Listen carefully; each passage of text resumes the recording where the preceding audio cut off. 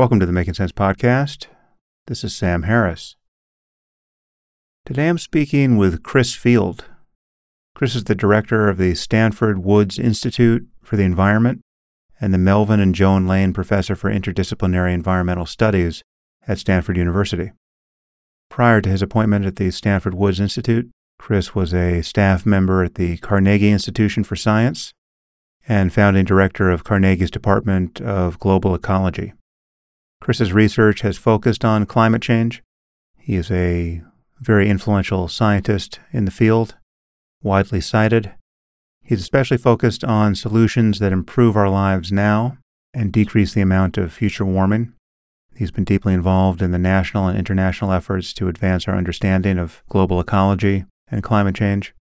Chris has also overseen many of the efforts of the Intergovernmental Panel on Climate Change, as you'll hear.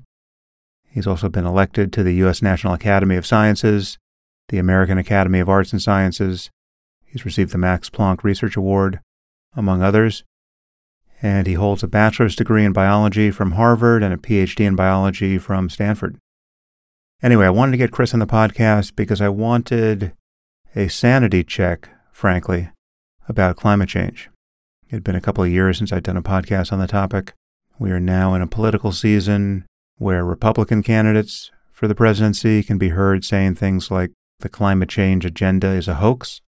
So I just wanted to get a top-flight research scientist here to articulate what the mainstream scientific consensus is on climate change, our contributions to it, the promise of mitigating it, what the future is likely to look like, etc.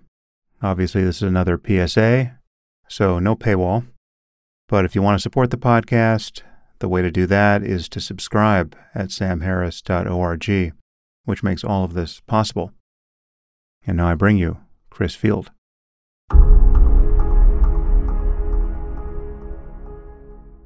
I am with Chris Field. Chris, thanks for joining me. It's my pleasure. Thank you. So we're going to talk about climate change, what we know about it, what we don't know about it, what many of us refuse to know about it. But first, describe your background. What work have you done on this issue?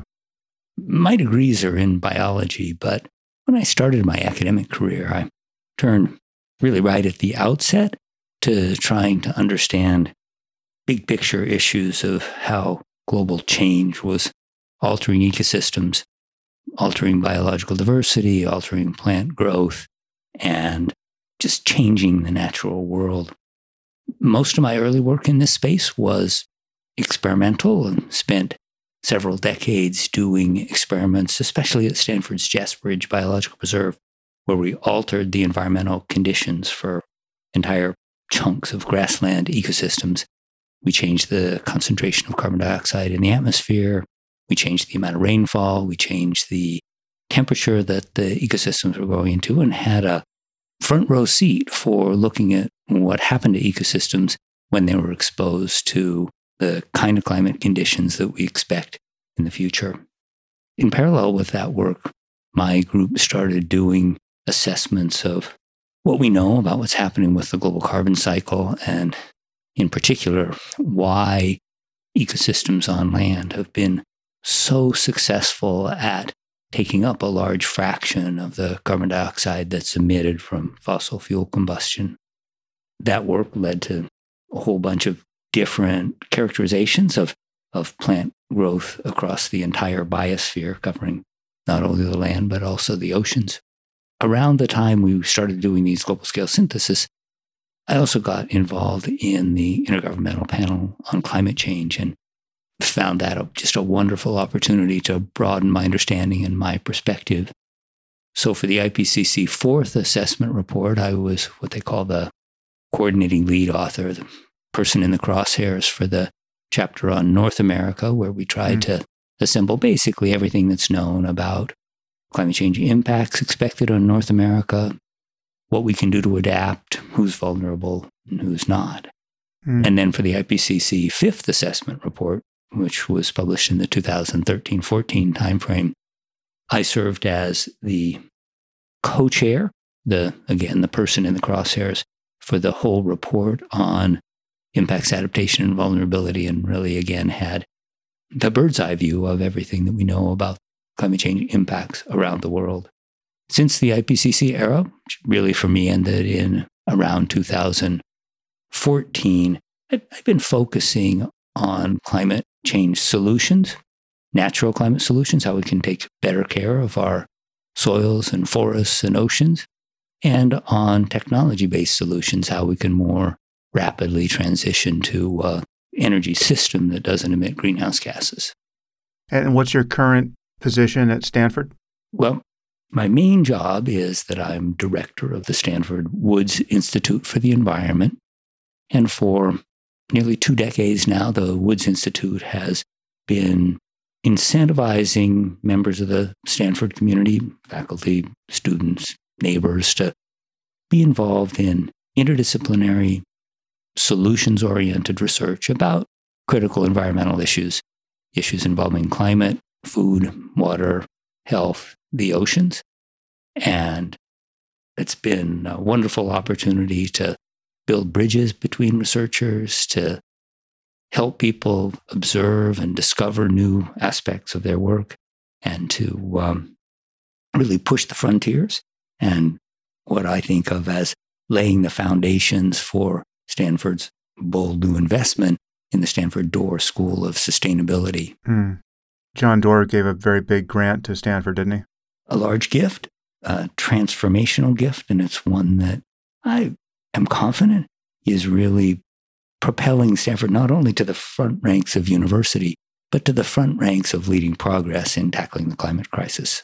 Well, I want to talk about the science and the mitigation solutions, and really, I just want to track through all that we know about this. But I want to start with some of the skepticism that all of us perceive, certainly right of center on the political landscape. And so if you're just a consumer of media at the moment, the moment you tack right of center, you meet a fairly pervasive concern that our climate problem has been overblown, right? There's this sense that there's this new catastrophism, there's an anti-capitalist agenda, there's a new religion of fear and guilt, complete with its priests, and we have, for all intents and purposes, what appears to be an emotionally vulnerable teenager serving as a Joan of Arc character for this movement.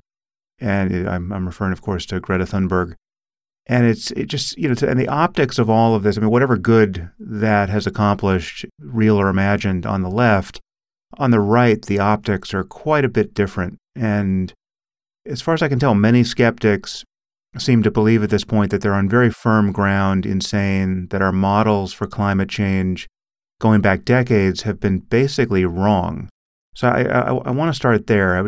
How have our models looked, and to what degree have they been borne out over the last 30 or 40 years since we've been articulating them? What, if anything, have we been wrong about up until this point, and just how solid has the story become in recent years? Well, let me start out with a brief comment about the history of skepticism about climate change. And as Naomi Oreskes has documented in her really brilliantly researched book, the history of skepticism has deep roots in interests that have been opposed to transitioning away from fossil fuels. But it really got going in an era when we really couldn't concretely document that the climate was already changing as a consequence of human actions. Back in the 1980s and the 1990s, we had a solid theoretical understanding of where we were headed. We could certainly see the concentration of greenhouse gases in the atmosphere increasing, and it was getting warmer, but it wasn't getting warmer in a way that was right in your face for people around the world. But we also weren't seeing dramatic changes in the frequency or severity of extreme events. And since about 2010, that's really dramatically changed. And almost everyone has a personal experience with the fact that the climate is different now than it was only a few years ago. Many more heat waves, many more examples of heavy precipitation, the exact kinds of things that the climate science community has been predicting for decades are really playing out in real time. And if you look at the predictions from, for example, the IPCC, what you see is that the central forecasts of where we would be with temperatures in the 2020s that the IPCC made in 1990 were bang on. There really hasn't been any systematic problem with any of the calculations. And it's important to understand why this is. The fact that carbon dioxide, greenhouse gas, has been understood since the middle of the 19th century. In 1896, the brilliant Swedish chemist Svante Arrhenius published a paper where he knew in 1896 that the three things you need to do to make a accurate forecast of how much increasing CO2 changes climate. He knew that carbon dioxide is a greenhouse gas. He knew that a warmer atmosphere will hold more water vapor and that increase in water vapor will amplify the warming effect of the carbon dioxide. And he knew that over the course of several decades, CO2 that's added to the atmosphere gradually partitions between the atmosphere and the oceans, so that eventually about 80% of it ends up in the oceans. With those three things, he was able to make a back-of-the-envelope calculation of how much warming we'd expect with a doubling of carbon dioxide. He didn't get exactly the right answer, but it was pretty darn close. And that was, 127 years ago. And in that 127 years, the science has only gotten more and more solid on those foundational elements and on the interactions that mean that the actual outcomes might be somewhat worse or somewhat less bad in particular locations. So, one problem here, it seems to me, is that the magnitude of the change just doesn't sound that bad to most people. Anyone who's steeped in the science, as we're going to show here, learns how to interpret these numbers. But, if you just told me in my naive state that 30 years from now, my children would be living in a world that is on average 3 degrees Celsius warmer than it is now, it's not immediately obvious why that would be such a bad thing. If you don't like the heat, you can move a little north. Yes, some people are going to air conditioner. Sure. Yeah, some people are going to lose their beach houses when the sea levels rise. Life in Bangladesh isn't going to be so great, but life in Bangladesh has never been so great. So it's easy for people to just log this whole concern as nothing more than a hypothesis, and the knock-on effects of these global mean temperature changes are at best speculative and sort of hard to worry about. How would you address that intuition? Well, there are a bunch of elements to the narrative that you just spun out. The first is that a small amount of warming, particularly when described in Celsius degrees, doesn't sound like much. And I think it's useful to talk in Fahrenheit degrees, where each Fahrenheit degree is, of course, 1.8 Celsius degrees, and makes it clear that these are real numbers. They're easy to measure. And I think what is probably the most important fact for people to understand is that an average warming of 2 or 3 or 4 degrees Fahrenheit is not going to be existential for most people in most places around the world. But the increase in the frequency and the intensity of extreme events has the potential to be the kind of extreme heat that we saw in Phoenix this summer, for example, or the kind of heavy precipitation that we saw with the devastating floods in Pakistan last year. Those are good examples of the kinds of events that we have high confidence are connected with warming. And we know that not only with a warmer climate do we automatically see more extremes just because we've shifted the center of the distribution of climate outcomes, but But we also know that a warmer climate has mechanisms that are making it more variable. So those two things really push us into a situation where we're really spending a huge amount of time and effort and money preparing for extreme events and coping with the consequences of extreme events. But I do want to address another aspect of your question about the sense of overplaying the catastrophic consequences. And I don't think you see that from the scientific community, but there are lots of descriptions in the public narrative that over dramatize the kinds of impacts that we can expect, particularly if we do a good job of tackling climate change and limiting warming to something like the goals of the Paris Agreement, well under 2 degrees Celsius or about 3.5 degrees Fahrenheit. And if we can be successful at limiting the warming to that range, we'll see impacts that are existential for some regions, low-lying islands, coastal areas around the world. Many people will die unnecessarily as a result of the exposure to high temperatures or being caught in a wildfire that's climate stimulated. But those aren't conditions that are likely to be existential for humanity or for society or for the global economy. They're conditions that we should be avoiding because we have the potential to do that. It's smart, it's affordable, and it will provide a better quality of life for citizens around the world. But that's different than saying, unless we drop everything and focus solely on climate tomorrow, civilization will disappear at any given date. This is a complicated, important, critical to address problem because it has lots of leverage on the future, not because we're on the edge of a precipice that's likely to be civilization ending.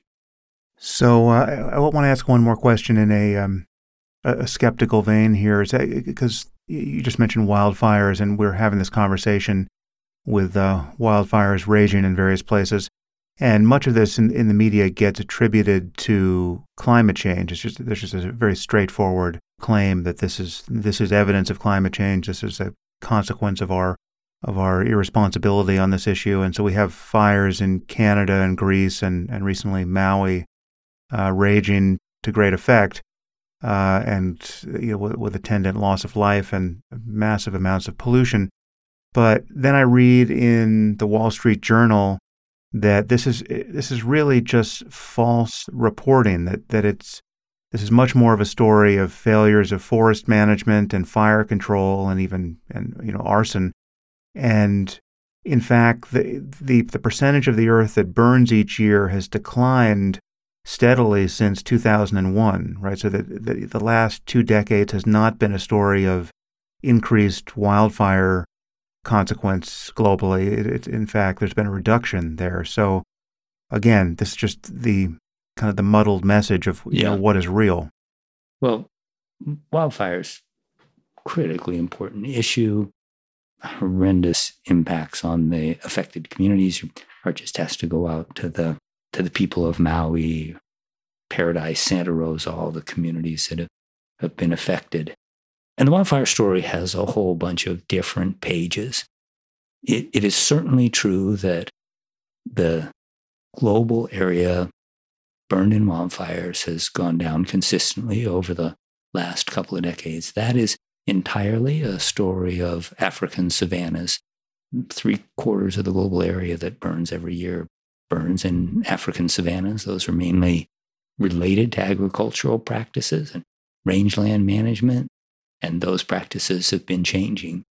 At the same time, if you look at regions like the Western United States, been a dramatic increase in the area lost in wildfires, and we've seen that in many regions of the world, including the Mediterranean and in Australia.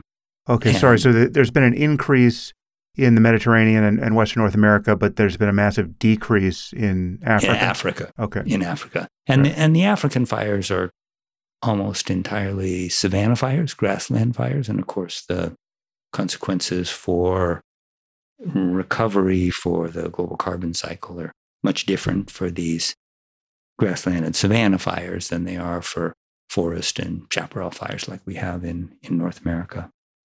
But it also is true that there are a number of factors that have contributed to the increase in fire risk in many of these fire-prone ecosystems.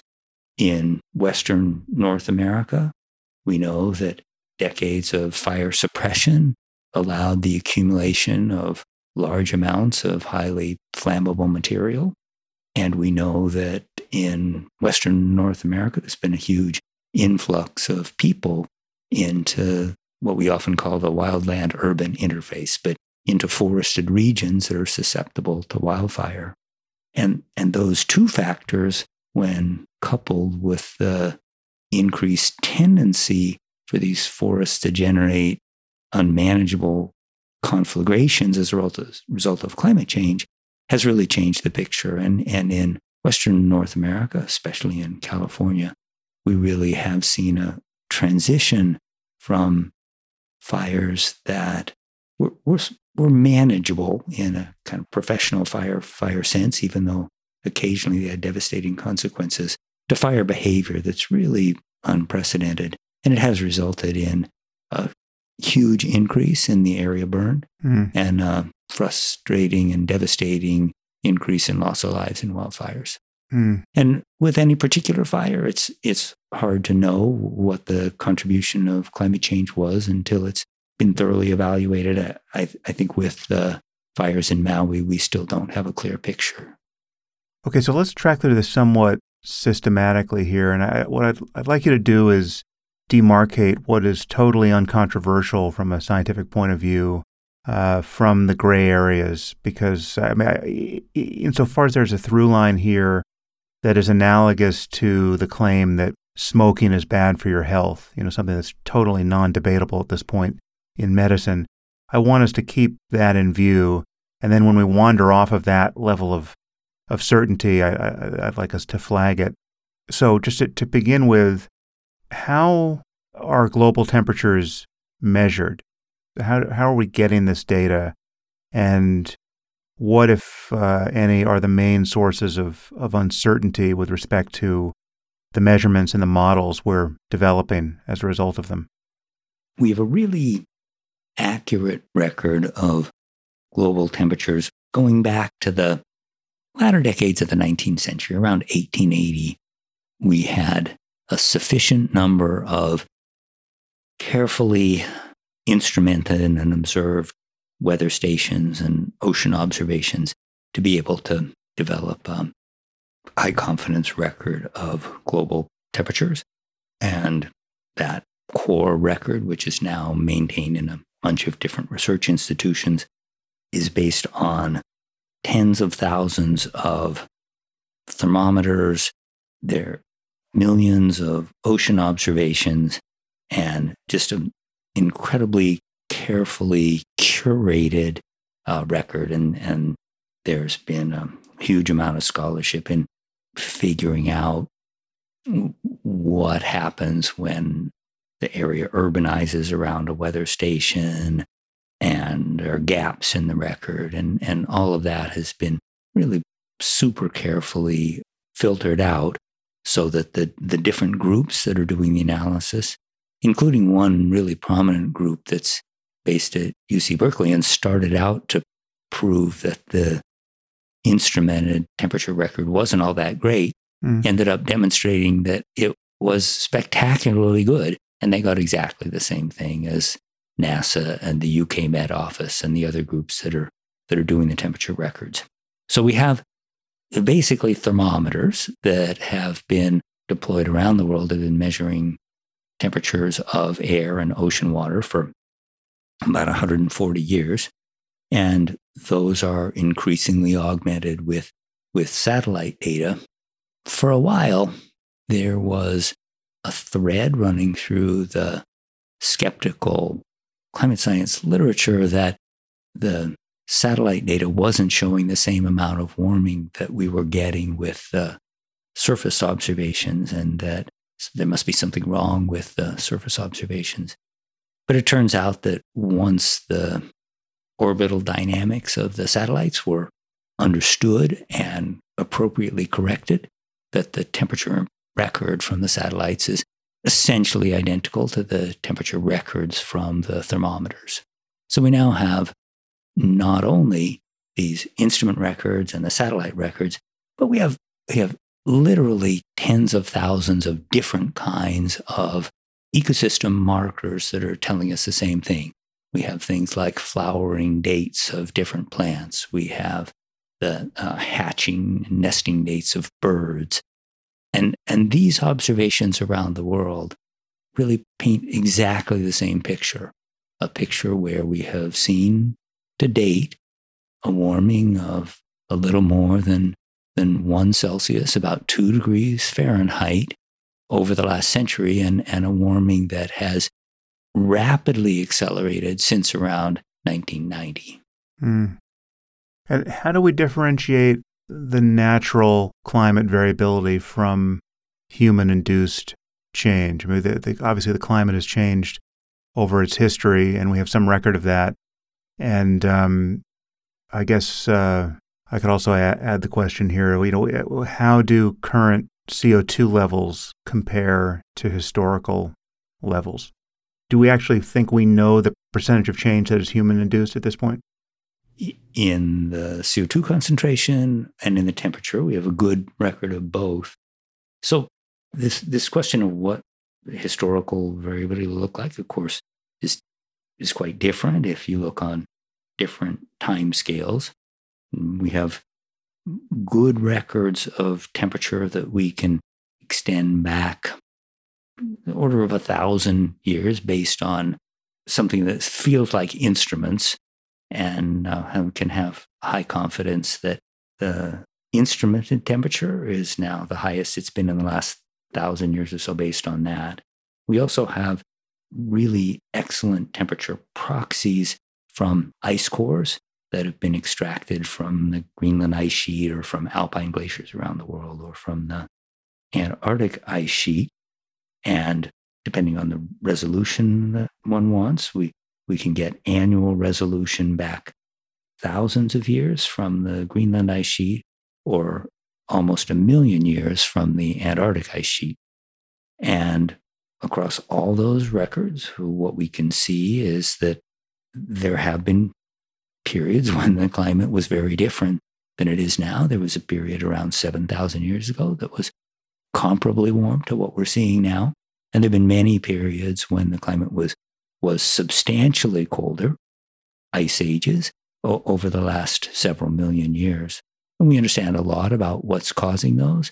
In fact, some of the best evidence that carbon dioxide drives changes in climate comes from reconstruction of what happened during the ice ages that the Earth has gone through for the last several million years, and for which we have these really good ice core temperature records for about the last 800,000. And you said we've experienced slightly over 1 degree Celsius increase in mean global temperature over the last century, so just shy of 2 degrees Fahrenheit. Is that right? Yes, right around 2 degrees Fahrenheit. And as far as the model's predictions from here, what is predicted, and are there competing models? How much variance is there between models, or is there a real convergence with respect to the scientific picture here as far as the possible range of temperature increase we can expect, I guess, bounded by the most aggressive conceivable mitigation strategy versus our just living in a business as usual, racing toward the brink style of increased industrialization and zero mitigation? What's expected? Well, what we know now is that the biggest source of uncertainty in the decades ahead is what we do. And there's a huge difference between a world of ambitious mitigation where greenhouse gas emissions are tackled aggressively, brought down to zero, and the greenhouse gases already in the atmosphere are removed. And the kind of opposite, a world of continued high emissions where countries, companies, individuals decide that they're not going to tackle the problem and continue to invest heavily in infrastructure and utilization of fossil energy, of emissions-intensive agricultural techniques and clearing of forests. And with the most ambitious conceivable actions, we can limit warming to somewhere in the range of 1.5 to 2°C. The Paris Agreement says we're committed to limiting warming to well under 2 degrees Celsius. And in the world of continued high emissions, we might see a global average temperature in 2100 between 4 and 5 degrees Celsius warmer than pre-industrial. Now, one really dramatic, amazing, and encouraging sign is that 10 years ago, it looked like we were on a trajectory to be in this world of continued high emissions. In the IPCC literature, it's called RCP 8.5, representative concentration pathway, with 8.5 watts per square meter of additional climate heating. And that was designed as a picture of a world where there were no constraints on using fossil fuels, no particular progress in limiting them, and no real effort to turn away from a high emissions lifestyle. When we look now at where we're headed in a kind of a most likely outcome, the estimates range from this Paris compliant and 1.5 to 2°C to more like 3°C globally. That's a dramatic progress. And in some sense, you can say, wow, we've already solved maybe 25 or maybe even 25% or maybe even a third of the total climate problem as a result of technological progress and policies that have been implemented in the last decade or so. And it is really remarkable progress. And it's an documentation that meaningful change can come from modest deployment of things that we already know how to do and are affordable. I think that that's in many ways the undersung triumph of the transition to a sustainable world, is that we have moved dramatically away from this RCP 8.5 world of continuing high emissions. Well, I want to talk about the details of what it would take to transition further into a low-carbon economy. But before we do that, let's talk about some of the feedback mechanisms here, because some of them are pretty surprising and even perverse. For instance, water vapor is a greenhouse gas, and yet certain forms of air pollution have a net cooling effect, right? So do we want less water vapor and more sulfur dioxide and soot in the atmosphere? I mean, it's just there was just a piece published in the New York Times today, citing, I believe, a paper in Nature from, I think, last year, that claimed that without all of our industrial air pollution over the last century, the temperature increase would have been 30 to 50% higher, right? Because all of these polluting aerosols exert this cooling effect by reflecting sunlight back into space. And yet we know that air pollution, it's estimated, kills around 10 million people a year, right? So air pollution is a major concern in its own right. And it's also true that the air pollution and the greenhouse gases are produced by the same behavior, but it's just, there's this perverse fact that if we just got busy cleaning up the pollution side of it, we could expect more warming. And it just seems like a terrible outcome. And it even has, I think, like locally concentrated implications. So where, if you really clean things up in India, say, India would experience, extreme heat events, even worse than they otherwise would. Can you talk in general, I mean, feel free to address that specific case, but can you talk in general about what we know about the feedback loops in the climate system and how they complicate the picture here? It's important to recognize that there are many climatically active substances. Water vapor is a powerful greenhouse gas, and the effect of extra water vapor that stays in the atmosphere as a consequence of warming from carbon dioxide is really substantial. It amplifies the warming from CO2 by more than half. But it's not like we can regulate that.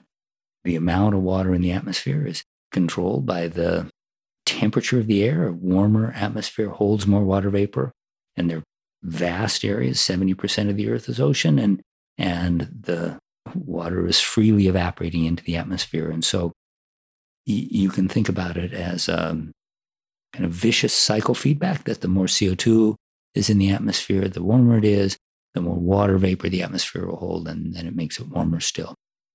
So water vapor is simply a part of the system that amplifies the effect of carbon dioxide.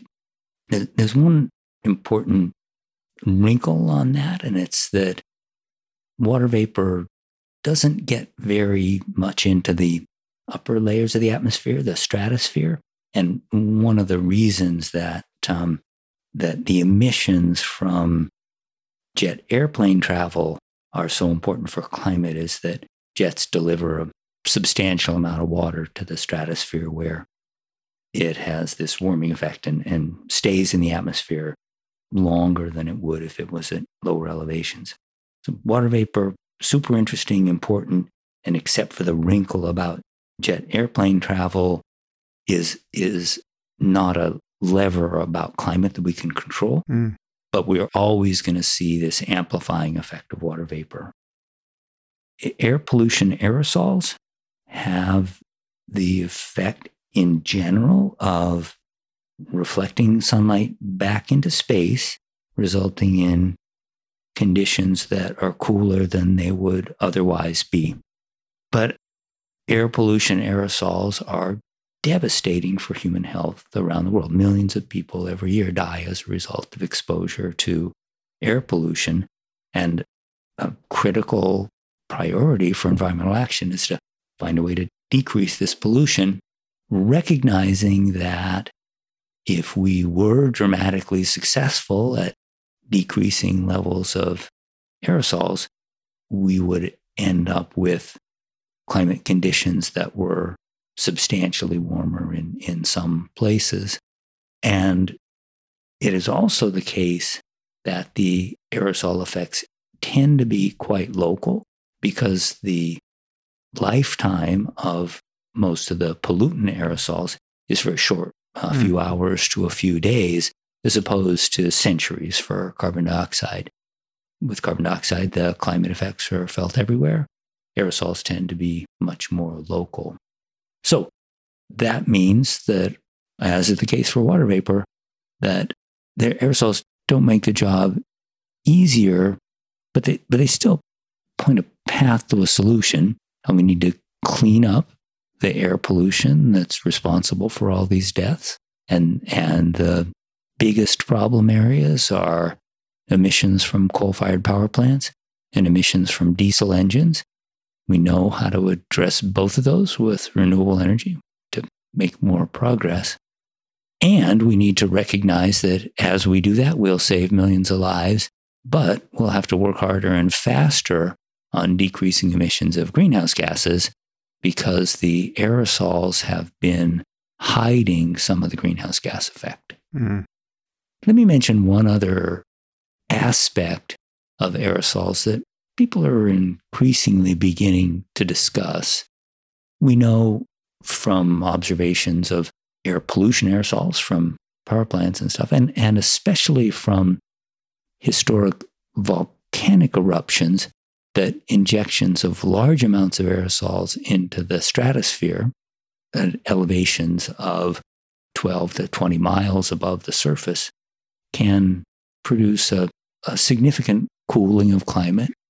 The Philippine volcano Pinatubo that erupted in 1991 resulted in a global cooling of nearly 1 degree Fahrenheit for about 2 years as a result of putting large amounts of sulfur dioxide into the stratosphere, producing aerosols that reflected sunlight and cooled the planet.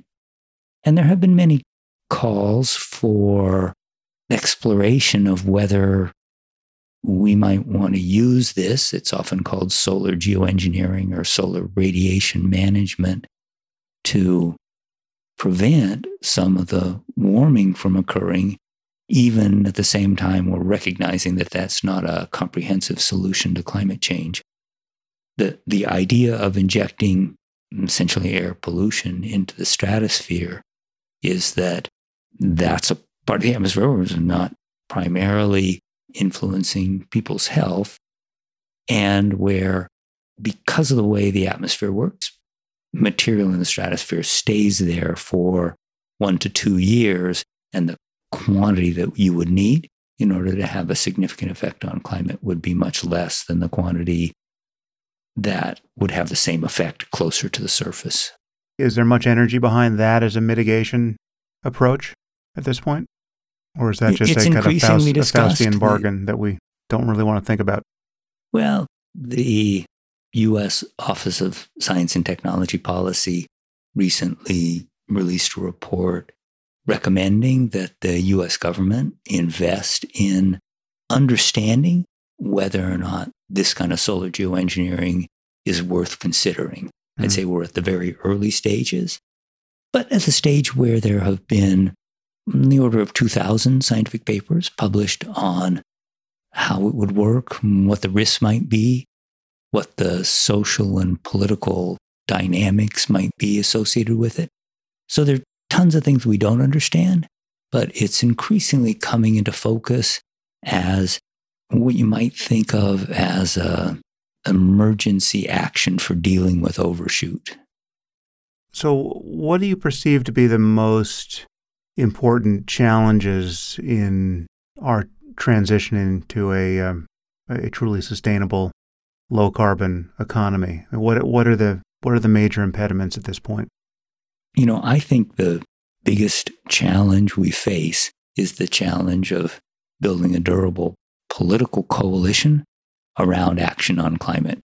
The Inflation Reduction Act and the Bipartisan Infrastructure Law and the CHIPS Act from the Biden administration have all put large amounts of money out there, and we're beginning to see real progress as a result of deploying those funds. But we still live in a world where the results of the next presidential election could knock a whole bunch of those policies and knock a bunch of that funding out of the arena. And I think for entities that need to make long-term plans, utilities, auto manufacturers, energy producers, it's really important to have a predictable landscape for long-term investments. And I think that without a durable political coalition around action, we'll continue to operate much more slowly than we should. And I think there are some key features of this durable political coalition that we haven't yet tackled with the seriousness that we need to.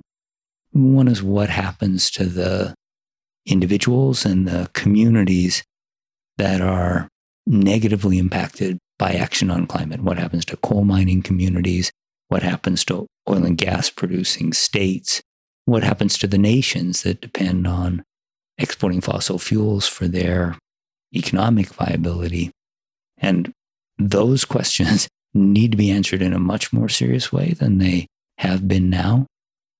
I think there's serious questions about the inequalities and injustices that are introduced by action on climate that need to be dealt with. And there's serious questions about how we're going to think about balancing diverse interests that are aligned on many things, but not perfectly aligned. And one of the cases where we see the kind of challenge that I think is going to be really important for the future and really needs to be solved is all of the controversy over the siting of offshore wind power installations. Everybody's in favor of offshore wind except where they see the windmills, or in favor of utility scale solar except where it has the potential to alter the migration of a desert tortoise or impact a endangered species. And those concerns are really important. They can't be dismissed out of hand. But we need to figure out some way to make progress around these barriers that are, in most cases, purely in the human dimension. It's not that we lack the technology or that we don't have the engineering capability to deploy a solution. It's that we haven't got the political and financial landscape laid out in a way that lets us make progress. Well, it seems to me that a lot of the politics is driven by this claim, either implicit or explicit, that the consequences of really transitioning to a low-carbon economy would be economically ruinous, right? It's just way too expensive. Our economy requires continuous growth. I mean, it's really, all of our systems and institutions assume continuous growth. It's really almost a Ponzi scheme, and the renewables really aren't up to the task of providing all the energy we need. There's this piece about nuclear that I'd love you to address because, it seems like nuclear needs to be part of this conversation, and we really haven't done what we've needed to do to build, new generations of nuclear plants. So there's sense that it'll be too costly to take this message, this imperative really to decarbonize seriously, especially in the developed world, places like the United States and Europe. And then when you look at other countries in the developing world or between the developing world and the most developed places, places like India, it seems a species of first world cynicism to say that they need to be thinking about their carbon footprint when they simply are following the industrial path that we in the developed world followed toward prosperity, right? So we're demanding of them things that we didn't do ourselves, and then there's the question of how to actually make that demand and incentivize them appropriately, ethically, and politically. So how do you respond to that arguably disjointed set of concerns about just the cost of all of this, both in the developed world and in the developing world?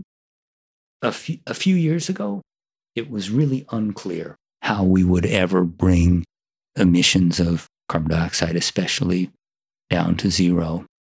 But now there are really clear pathways that combine being equitable, affordable, reliable, and safe. And I hope it's well known that electricity from photovoltaics is now in almost every part of the world cheaper than electricity from fossil. And we've learned a huge amount about how to integrate large amounts of renewable electricity into the grid and are making really impressive progress in figuring out how to combine renewable sources into a truly reliable system. But there are big problems with, it's called intermittency, with what do you do when the wind's not blowing or the sun's not shining? And if we were going to deploy expensive lithium-ion batteries to be the source of electricity when the sun's not shining, it would be terribly expensive. But there are a whole bunch of strategies we can use to provide the kind of reliability in the electrical system and in transportation and in manufacturing that we need. One set of options does involve power from sources like nuclear. Nuclear is non-emitting, and we have many countries that are reliant on nuclear and have been for decades.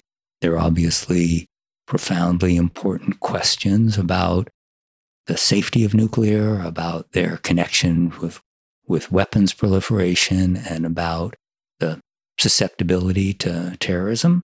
But there's also a lot of progress being made in nuclear. And my personal feeling is that it's important to encourage that progress, even if it turns out that nuclear can't compete on price. And at this point, the impression I have is that nuclear will have real trouble being competitive in most parts of the world because renewables are so cheap. One of the challenges with nuclear is that every increment of extra nuclear power you add to the grid is an investment of hundreds of millions of dollars, and it's hard to experiment and try different things when each increment is so expensive. The nice thing about photovoltaics and windmills is that they can scale in tiny little increments. Another feature of the future energy system that I think we need to think really seriously about is continuing to use fossil fuel resources, but connect them with carbon capture and storage. We know how to capture carbon dioxide and compress it and pump it into underground formations. That's one of the main techniques we use for extracting oil and gas now. And we know how to run a power plant with CO2 capture. We know how to run a biofuels plant with CO2 capture. And especially at the margins where we're trying to figure out how to provide that last increment of reliability, how we're trying to fill in the gaps where the renewables aren't working, we have lots of potential for using, especially for countries that already have a lot of deployed infrastructure, fossil with CCS. And then an area that I think is incredibly exciting and really has the potential to map out the bridge from where we are now to a system that's fully based on non-emitting technologies involves hydrogen. Currently, we make hydrogen from natural gas, and the way you make hydrogen from gas is the carbon part of the natural gas goes into the atmosphere as CO2 when the hydrogen gets used. We could capture that carbon and pump it into underground reservoirs. That's often called blue hydrogen. And then we can use the hydrogen to make electricity, either by burning it or by running it through a fuel cell. But we also know a lot about how to make hydrogen from electricity by splitting water. That's currently quite a lot more expensive than making it from natural gas, but we're seeing progress there. And once we have large amounts of hydrogen available, we can use that hydrogen as the equivalent of a gigantic unlimited battery and use the hydrogen to make electricity when the sun's not shining, use the sunshine to make hydrogen when the sun is shining. And the pathway that looks to me the most attractive for this transition to a truly non-emitting energy system is to take advantage of our ability to make blue hydrogen now, hydrogen from natural gas, capturing the CO2, so it's a non-emitting. And then as the cost of making hydrogen from sunshine, from electricity goes down, we can transition over to that. It's going to take decades, but that's a pathway that looks, at this point, like it'll be cheaper than continuing to get energy from fossil fuels.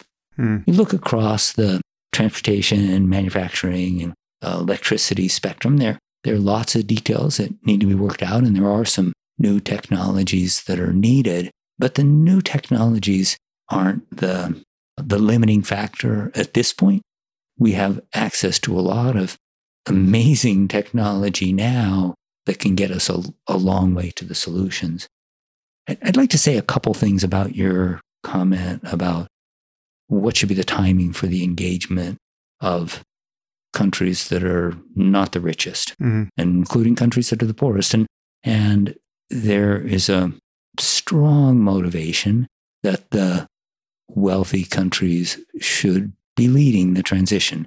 They're the ones that are responsible for the historical emissions. They're the ones that have the economic resources to make the transition. And they also are the ones that have the finances to make it affordable. And as the non-emitting energy sources become the cheapest sources and the most reliable ones, they'll be increasingly attractive in the developing world. With the middle-income countries like India and China that clearly want to be leaders in climate-responsive space, there are lots of opportunities for them to invest in new technologies now, but they also will be slower than the richest countries simply as a result of the fact that they don't have the full kind of capabilities that we have. And we're going to need to think really hard about how the rich world interacts with the poor world in terms of driving the energy transition. There are kind of two models you can think about. One is that in the rich world, we make the non-emitting options so cheap that they're the obvious choice. Right. And the other option is that we really rethink what international assistance means and whether financial assistance for accelerating the transition in poorer countries is in the interests of the rich world because it decreases things like risks of political instability. And we may see some of that. And I suspect that if we see it, it will be in subtle mechanisms like changes in the way that the World Bank or the International Monetary Fund think about their loan portfolios. But one of the things we need to make sure of, and this is again in the spirit of building durable political coalitions, is that this isn't going to work if the rich world turns to the poor world and says, you folks have to impoverish yourself further by investing resources that you don't have in an accelerated transition. Yeah. I think there are likely to be decades when the rich world has made tremendous progress, may even have greenhouse gas emissions down to zero, when countries in the poor world will still tend to need to rely on fossil fuels for transportation and electricity generation and manufacturing. And we need to build that into the way we think about what the timing of reaching net zero should be. One of the things that I'm always frustrated at is that when we talk about the Paris compliant time goal being zero emissions by 2050, even the richest countries, the richest institutions tend to say, okay, well, I can make a plan to reach net zero by 2050, when if everybody needs to reach zero emissions by 2050, the richest actors need to be way ahead of that. And I think we still haven't stepped up to addressing that aspect of the equity challenge. What role does a carbon tax play in this picture? There are lots of ways you could think about incentivizing decreases in emissions. Economists tend to love carbon tax because it really lets the market sort out which approaches are going to be most effective and which are going to be wastes of money. And at least in principle, a carbon tax could be deployed in a strategic way that would be globally fair, that could really encourage the rapid deployment of the best possible technologies. There are other things we can do. If you look at the history of environmental regulations, we've actually made more progress with command and control approaches than we have with market-based approaches. So with the Clean Water Act, most of the requirements have simply said, you can't put this pollution in the water, or you can't pollute at a higher level than this. And there's nothing particular to say that a carbon tax would work better than a command and control approach. It really depends on what the politically enabling conditions are. There's been a lot of discussion recently about what's called a border adjustment, where a country with a carbon tax would say, okay, well, any product that is imported from a country that doesn't have a carbon tax has to pay a carbon tax at the border to the country that the product's coming into. And of course, that is a big boost for local manufacturing as well as for addressing the emissions associated with different products. And, maybe the concept of a carbon tax with a border adjustment will make it more politically palatable. My sense is that in the U.S., we're not very close to agreement on the value of a carbon tax, even though it could, for example, be used to produce a dramatic decrease in income taxes. And I think what's really important is that we come up with something that people can agree on politically and move forward with that and not let the perfect be the enemy of the good, even though carbon tax might be something like the perfect. Finally, what are you expecting here if you had to guess what path we're going to take through the range of possible outcomes in terms of mitigating, failing to mitigate, creating political consensus necessary to mitigate, failing to do that? If you had to guess about what the world is going to look like in 20 years, 30 years, what are you expecting?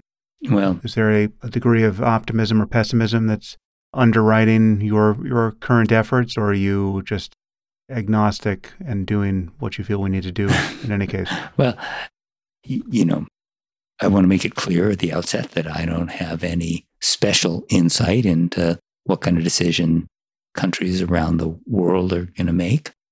I am optimistic that the progress that I've seen in the past decade has been really consequential on what emissions levels are. In most of the rich countries, emissions have been decreasing on a year-by-year basis. I think they increased in the U.S. last year, but that was mainly a consequence of the decrease in the COVID pandemic activities. But in most countries, emissions are decreasing, and we now live in a world where electricity from renewables is cheaper than electricity from fossil. We live in a world where the most attractive transportation options for private vehicles are electric, and where heat pumps can improve the air quality in homes, and where we know that pollution from gas stoves is harming people. So lots and lots of indications that the technology is ripe for an accelerated transition. But there's still lots of pushback from vested interests, from oil and gas companies, from fossil producing regions of the world, and lots of need to work on the kind of political coalition that I've been talking about. I expect us to not achieve the very best outcomes, but to make the transition in a way and at a pace that's going to preserve a livable world. At least that's my hope. And what that might mean is that while we don't meet the Paris Agreement goal of stabilizing warming at well under 2°C above pre-industrial, we might end up pretty close to 2°C, maybe a couple of tenths above it. And there will be incalculable damage associated with not making the goal, but it's a lot better to be at 2 or 2.2 than 3.5 or 4. And do you picture some of those consequences being necessary as just for rhetorical effect to get us politically aligned enough to take this seriously in over a time horizon that exceeds the 4-year presidential election cycle? I mean, it seems to me that to speak locally about the United States in particular, it's so hard for us to make any decision with a time horizon beyond 4 years politically that it could well take something so noxious and durable as a stimulus for us to say, okay, whatever our political differences, we have to be responding to this year after year after year. This is now a non-negotiable, decrease in our quality of life. Are you picturing that being part of the process, where it just take whatever it is, wildfires or any other stimulus, it just becomes so onerous and obscene to be living with these consequences year after year that we just reset our politics around that? Yeah, I have many colleagues who talk about the possibility that truly catastrophic extreme event, a Category 5 hurricane hitting Miami, or the kind of mega heat wave that Kim Stanley Robinson describes in Ministry for the Future. And it's possible that one of these truly catastrophic events will galvanize national and world opinion. My expectation is that it'll probably be a little more incremental than that the non-emitting technologies will continue to be cheaper and better and more attractive in the marketplace, that an appreciation that the climate change needs to be addressed will get nailed down with each wildfire and each extreme precipitation event, and that we'll just gradually transition to a much stronger focus on making progress in this than we have to date. And I think that a lot of that is going to be dependent on having this be a world in which there are opportunities for the kinds of individuals and actors that are not seeing opportunities now. And that's going to be things like energy producing states, oil and gas companies, individuals who currently work in manufacturing or energy production. And I just want to close with the thought that until we're really serious about these interests that are displaced by progress on climate, it's going to be really, really hard to come up with the kind of broad political coalition that we need. And we'll go more slowly as a result of not building out that coalition. Well, Chris, thank you for the tour of the possible apocalypse. I feel much better educated and strangely more optimistic for having spoken with you. So thanks for what you're doing, and thanks for bringing your voice here on the podcast. I enjoyed the conversation. Thanks so much.